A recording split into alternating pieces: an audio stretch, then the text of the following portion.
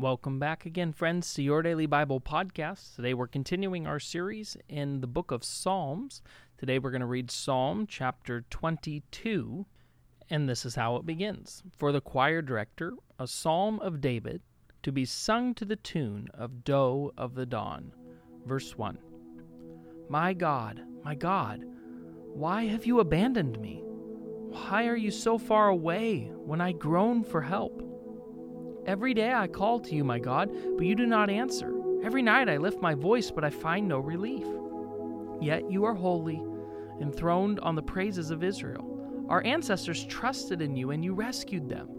They cried out to you and were saved. They trusted in you and were never disgraced.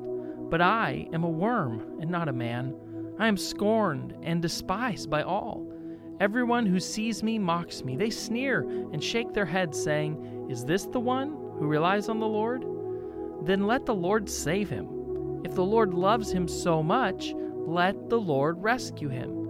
Yet you brought me safely from my mother's womb and led me to trust you at my mother's breast.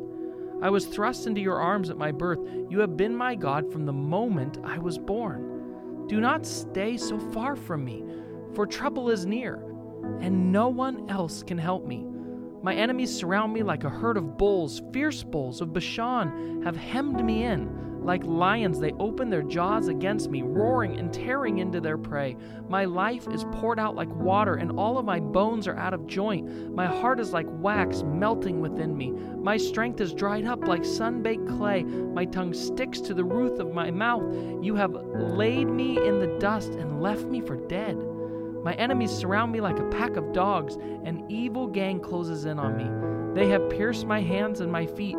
I can count all of my bones. My enemies stare at me and gloat. They divide my garments among them and throw dice for my clothing. O Lord, do not stay far away. You are my strength. Come quickly to my aid.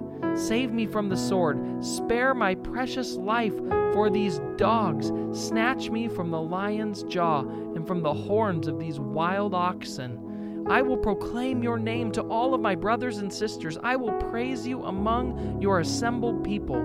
Praise the Lord, all you who fear him. Honor him, all you descendants of Jacob. Show him reverence, all you descendants of Israel, for he has not ignored or belittled the suffering of the needy. He has not turned his back on them, but he has listened to their cries for help. I will praise you in the great assembly. I will fulfill my vows in the presence of those who worship you. The poor will eat and be satisfied.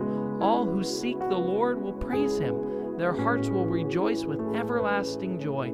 The whole earth will acknowledge the Lord and return to him.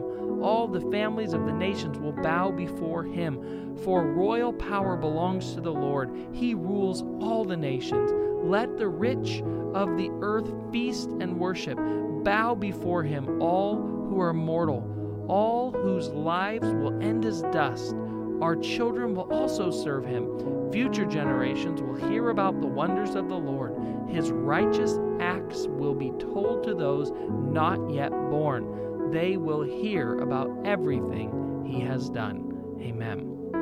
Okay, so as you can hear from David's tone throughout this psalm, there are times in our life and in his life that life is totally spiraling out of control. And it can seem like there is nobody who's willing to help. Now, when our earthly support systems disappear, which they always will do, it can feel like God has abandoned us too. And when we're in the midst of these big storms, we can feel alone and we can feel abandoned, and that makes the storms even worse. In Psalm 22, David voices his very real frustrations about not feeling like God is there for him in a moment that he needs him. But David comes back to this place. He remembers and he acknowledges that even though he doesn't feel like God is with him, even though he feels abandoned, he acknowledges the truth that God is in control and that God is still God and that God is good and that God has a track record of proving himself to be faithful. See, in moments of fear, in moments of panic and frustration, we can also cling to these wonderful truths found all throughout the Bible, that God is reliable, that God is faithful, that God does love us, and that God will help us.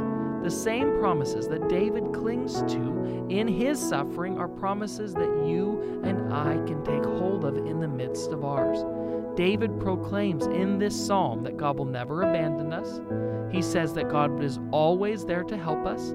He says that we can trust God through whatever we are up against. And he says, with God, there is not a single person or circumstance that can defeat us. Now, life does throw us curveballs, but we can cling to these truths and know that everything in the end is going to be okay. Because, again, I go back to it. God promises us that he truly will work all things for the good, for those who are in Christ Jesus and called according to his purposes. This is a promise from God. We see it written all through this psalm, that God will never abandon us and that he knows what he's doing. Let's pray. God, I'm so thankful that you're Lord and I'm not, that you are good and trustworthy. So, Lord, today I put my trust in you. I say, Lord, not my circumstances, not my surroundings, not what culture says, not what the wind is doing or what the virus is doing or what's... Lord, I trust you and you alone, my Lord and my Savior. I call on you for help, and I am thankful knowing that you hear me and that you love me and that you care. I pray this in Jesus' name.